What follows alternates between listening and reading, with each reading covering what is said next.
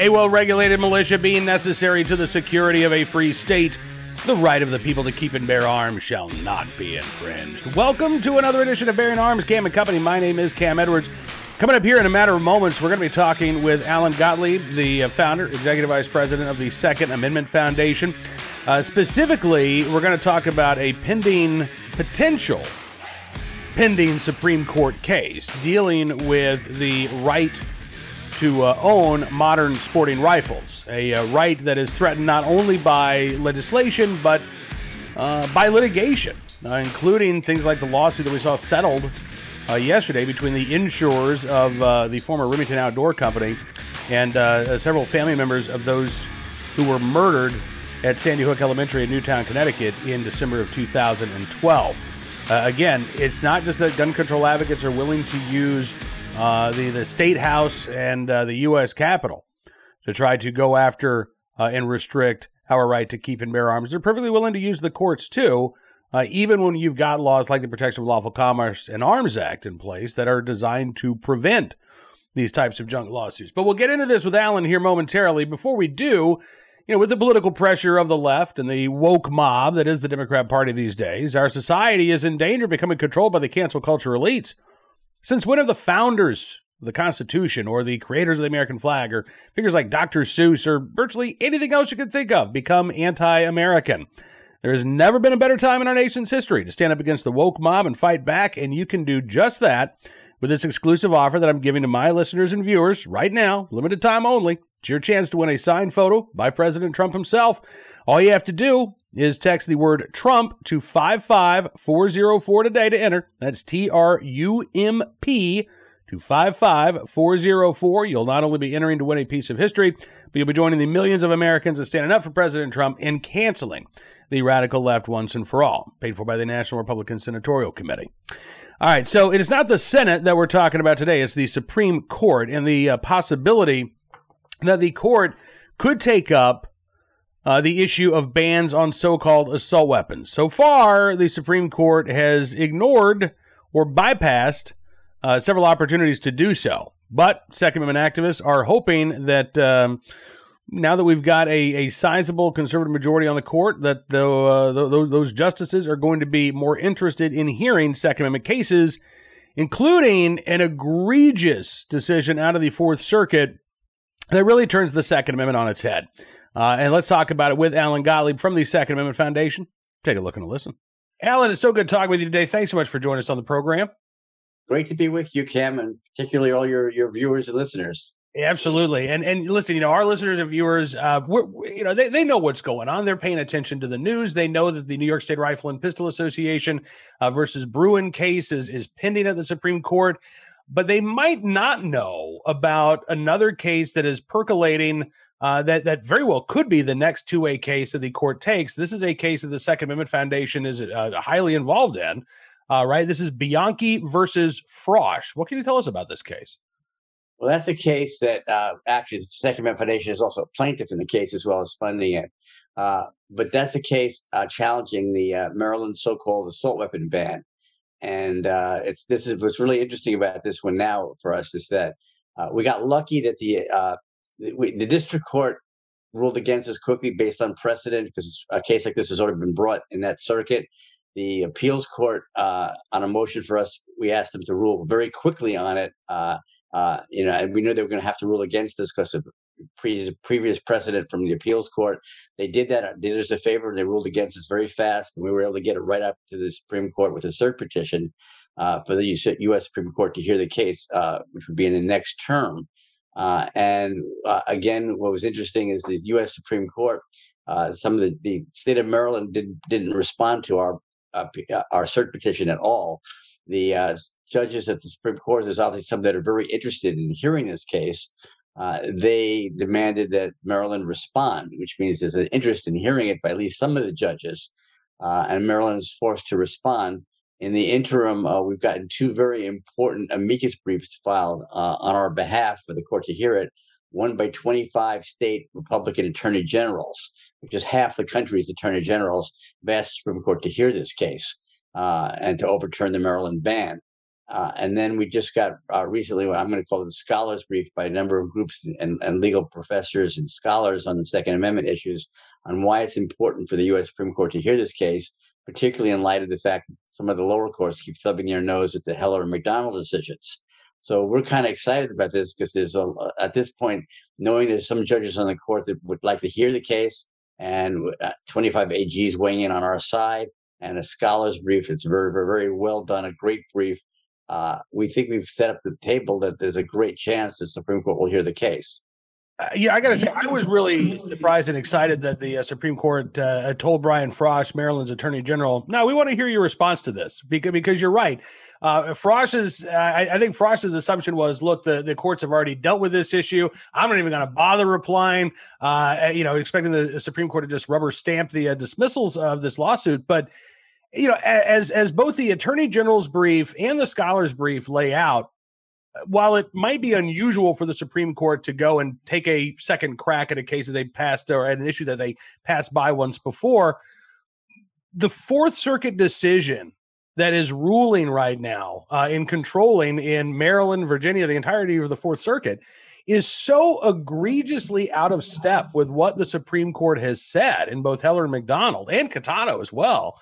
That the court really does need to step in and set the record straight, because the Fourth Circuit declared that AR-15s aren't protected by the Second Amendment at all because they are, quote, like machine guns. Now, I don't know in what way they are like machine guns, Alan, other than they might look like machine guns, but functionally a semi-automatic firearm is very different from a fully automatic firearm or a select fire rifle. And yet, according to the Fourth Circuit, basically, as long as they look like the same thing, that's enough to ban the most commonly sold rifle in America today, or to say that it falls outside of the scope of the Second Amendment's protections. Yeah, and also, quite frankly, some of these so-called assault weapons, are only 22 caliber firearms, which are not used by the military to begin with, but they don't differentiate by caliber. They just ban what it looks like by cosmetic characteristics. So obviously, that argument is a red herring argument. But it's also more important because if they want to argue it's a military type weapon, well, maybe the Second Amendment really does, protect military type weapons. This is a really interesting case. And of course, we've got a couple Supreme Court judges that have already made statements in other cases that the Supreme Court needs to revisit the Second Amendment and stop some of the lower courts from making some of these crazy decisions and ignoring Supreme Court precedent in other two cases. And so I'm really, really excited about this. Of course, Cam, the problem we always have is there are thousands of cases every year that are appealed to the U.S. Supreme Court, and only a handful of them get heard. So you're competing against a lot of other things that are out there at the same time. And so I've got to sort of hope that maybe this is a cycle for the Supreme Court to, not have so many important cases and decide this is one of the real important ones they need to hear.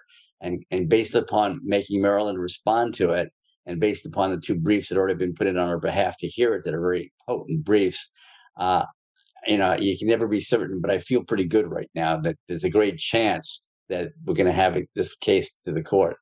Yeah, well, look, as you say, we know that there's at least interest on the part of some justices to hear what the state has to say about this. And so that tells me that this is at least rising above the froth and churn of the thousands of petitions. It doesn't mean that it's going to get selected, but it's at least bobbed its head up enough that the justices would say, aha, let's delve into this a little bit deeper. And I think that, obviously that would be extraordinarily good news for gun owners if they accept this case, not just because of the egregious ruling out of the Fourth Circuit, but the abuse that we've seen from other lower circuit courts around the country.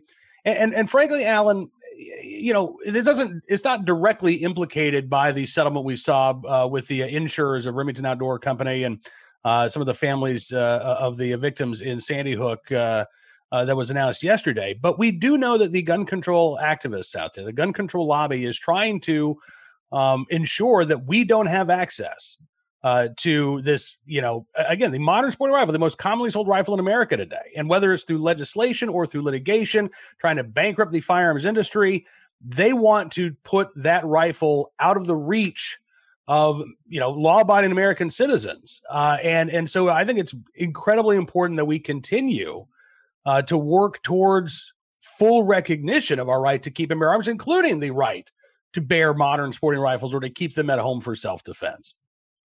Yeah, they're no longer the gun control lobby. They're the gun prohibition lobby. They don't want you to have the gun, period. Cam, a stool needs four legs to really stand on. And I think the Second Amendment does as well. First of all, we had the Heller decision. There's a one leg in our favor. We had the McDonald decision, which was two legs in our favor, which incorporated the Second Amendment through the 14th Amendment, making it applicable to all the states, which allows us to bring all these other lawsuits. That also was a Second Amendment Foundation suit. Now we've got the third leg that they're going to hear, or they've heard. We're just waiting for a decision on the New York State right to carry lawsuit. And I think we're going to get a ruling in our favor there. There's three legs. And my hope is that the so-called overturning the assault weapon ban in Maryland, which will also obviously overturn ones in a few other states that have them as well, is the fourth leg of the stool. So what we're trying to do, so to speak, is build the foundation for the Second Amendment in the litigation, so that in future generations, any litigation that comes up is pretty well locked in with those four corners. I'm really kind of excited about that. You need four good corners to the foundation, and then with the other lawsuits in the future, we can build up the stories on the building to help protect Second Amendment rights. But the Second Amendment Foundation has been instrumental in a lot of these lawsuits, and I'm really proud of our attorneys doing this. We have a very prominent law firm, Cooper and Kirk in Washington, D.C. That's one of the nation's best boutique law firms. I think they have 17 partners, and all of them have argued cases before the U.S. Supreme Court. So they're very prestigious, and that's who's representing us. Yeah, Cooper Kirk, and that I won't say that it always matters, but I think it does matter. I mean, I think the court is comfortable with attorneys that they know, that have that they've seen before, and again, I think it does show the importance of this case, the gravitas of this case, and you've got a firm like Cooper and Kirk involved here, that this isn't some fly-by-night challenge. This isn't some, a kitchen sink scenario. Let's just throw everything up against the wall and see what sticks. The fact that you've got, I think, as you say, a very well-respected law firm, half of the nation's attorneys general, scholars well represented from coast to coast, and an issue that will directly impact the Second Amendment rights of virtually every American citizen out there. That kind of shows, I think, the importance and the scope of this case. So I'm keeping my fingers crossed that the Supreme Court is going to act. I know that Brian Frosh and the state of Maryland and the defendants, they have a few more weeks before they have to submit their own briefs and amici briefs in support of the state of Maryland. Is that right? Yeah, they were a little bit shocked when they were told that they had to file a brief in response. And so they asked the Supreme Court if they could have a little more time, because they weren't prepared for that. And the court gave them a few more weeks. Yes. All right. Well, we will definitely be paying attention to Bianchi versus Frosh in the weeks and months ahead. And of course, I would encourage everybody to check out what the Second Amendment Foundation is doing, saf.org.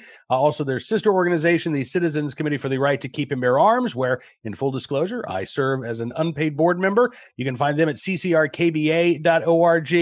Alan Gottlieb, it is always so good getting a chance to catch up with you. I am so pleased that the Second Amendment Foundation is so active right now and defending our Second Amendment rights, and I can't wait to talk to you again, sir.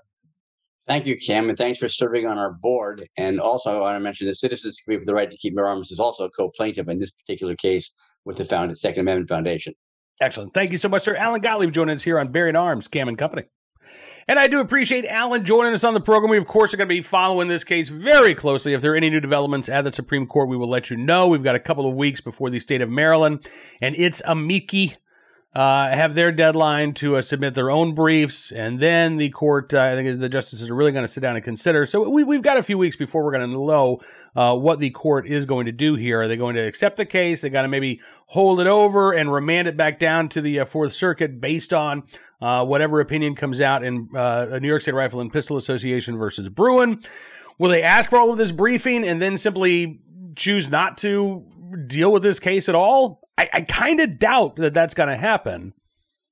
So I'm very interested to see what the court actually does with Bianchi versus Frosh in the weeks ahead. Right now, though, let's turn our attention to today's armed citizen story, our good deed of the day, and our recidivist report. We will start there with a story out of New Mexico, where KOB TV reporting that the suspect in the shooting of a state police officer violated parole 3 times before that shooting took place. Each and every time, the suspect's parole officer said, "Hey, can we put this guy back behind bars?"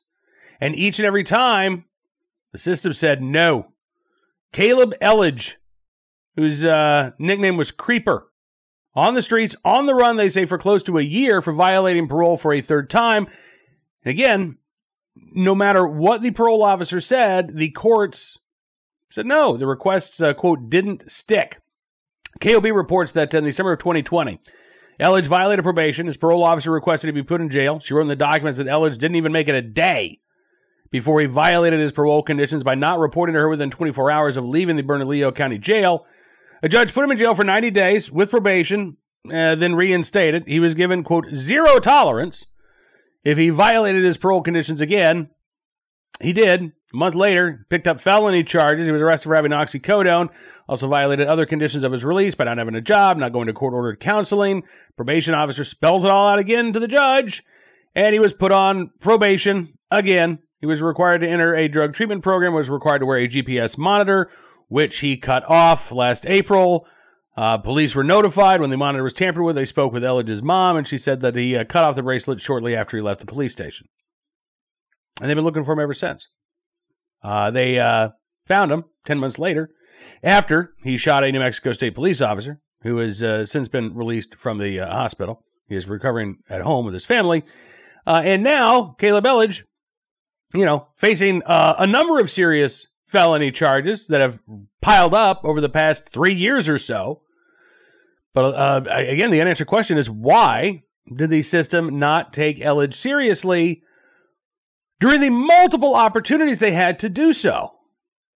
Listen, I know the Democrats aren't in favor of defunding the police, according to Joe Biden, but I can't help but wonder if the Democratic control in the state of New Mexico, including the governorship of Michelle Lujan Grisham, had anything at all to do with the rather non-existent consequences that Elledge received for continually violating his probation. All right, on to today's armed citizen story from Pelham, Alabama, where police say a man was killed in a self-defense shooting involving a naked man who had just stabbed somebody. That's not anything you ever want to run across. There's still a lot of questions about this case as well, but it was early Tuesday morning. Police said they responded to a stabbing and shooting at two different locations, very close to one another in Pelham. The Pelham Police Chief, Chad Cheatwood, said a 29-year-old man stabbed somebody and then, in a, quote, excited state, started going door to door, ringing doorbells, banging on doors while butt naked. He made it to a home about a block or so away. Investigators say the suspect banged on the door.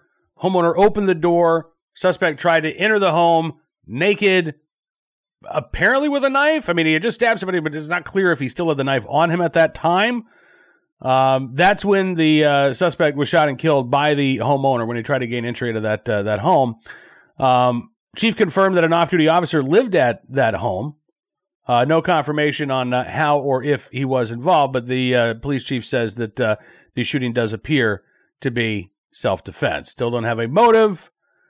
We'll bring you any details if they become available, but very grateful that the homeowner was unharmed in that incident. And finally today, our good deed of the day, also, I believe, from Alabama. Let me just make sure that I've got the right... believe so. The Sand Mountain Reporter, talking about a gentleman from Boaz, Alabama. Jonathan Rolfs. He's a sergeant there with the Boaz Police Department. And he was asked recently by a resident if he could help her out. She was trying to get in touch with her brother. This is an elderly woman who came into the police department one Saturday morning not long ago and said, I'm really worried about my brother. Last time I knew where he was in Nashville. He was homeless, but I got a bad feeling about what's going on with him. Can you help me find him? And Sergeant Jonathan Rolfs could have said no. He said, ma'am, that's kind of beyond my, job description here. But he didn't. He said, you know what, let me see what I can do. He started making some calls. Didn't have any luck talking to folks in the Nashville PD. But he did send out a message through the NCIC, National Crime Information Center. And this time, he did get a hit. Unfortunately, Captain Dustin Harris with the Boaz Police Department said that afternoon he got a call back from Nashville police saying that they had found her brother, but unfortunately he was found deceased on the streets. Yeah. As the captain said, it was not the preferred outcome, but the sister did get closure. And there is that. Obviously that's not the outcome that anybody wanted to find, but the fact that she at least knew that her bad feeling about her brother was right, and that he was no longer with us, hopefully does provide her some small measure of comfort and closure. Anyway, Sergeant Jonathan Rolfs, recently honored by the Boaz City Council with a letter of commendation. David Dyer, who's the mayor there, said the city is lucky to have an officer like Rolfs. He said, 3 or 4 years ago, I was outside, and a police car pulled into my driveway. He got out and asked me if a dog was loose, and I said that it was. He told me I had to put him up. He couldn't run loose. Neighbors had complained. He said, I was the mayor at this time. He said, but he treated me just like I was any other resident. Didn't make a difference who I was. My dog was loose. Shouldn't have been. So apparently, Sergeant Jonathan Rolfs there, not just in the right place at the right time, willing able to do the right thing to help a stranger out, but also willing to keep the mayor in line if need be. All right, that is going to do it for this edition of Bearing Arms Cam & Company. I want to thank you for being a part of the program. As always, we will be back tomorrow with even more Second Amendment news and information that you need to know about, but I would encourage you strongly to check out bearingarms.com, the website, multiple times each day, because we are updating the site frequently, latest 2A news stories, and you don't have to wait until Cam & Company to find out what's going on when it comes to your right to keep and bear arms. If you like what you see there at bearingarms.com, of course, I would obviously encourage you to become a VIP member as well. You can use the promo code GUNRIGHTS if you go to bearingarms.com/subscribe. And not only will you be supporting the independent pro-Second Amendment journalism we do at Bearing Arms, but you will also get access to exclusive news stories, commentary, columns, and more. It's our way of saying thank you for showing your support. It really does mean a lot to us. And I am looking forward to being back with you again tomorrow with more coverage right here on Bearing Arms Cam & Company. Until then, be well, be safe, and be free.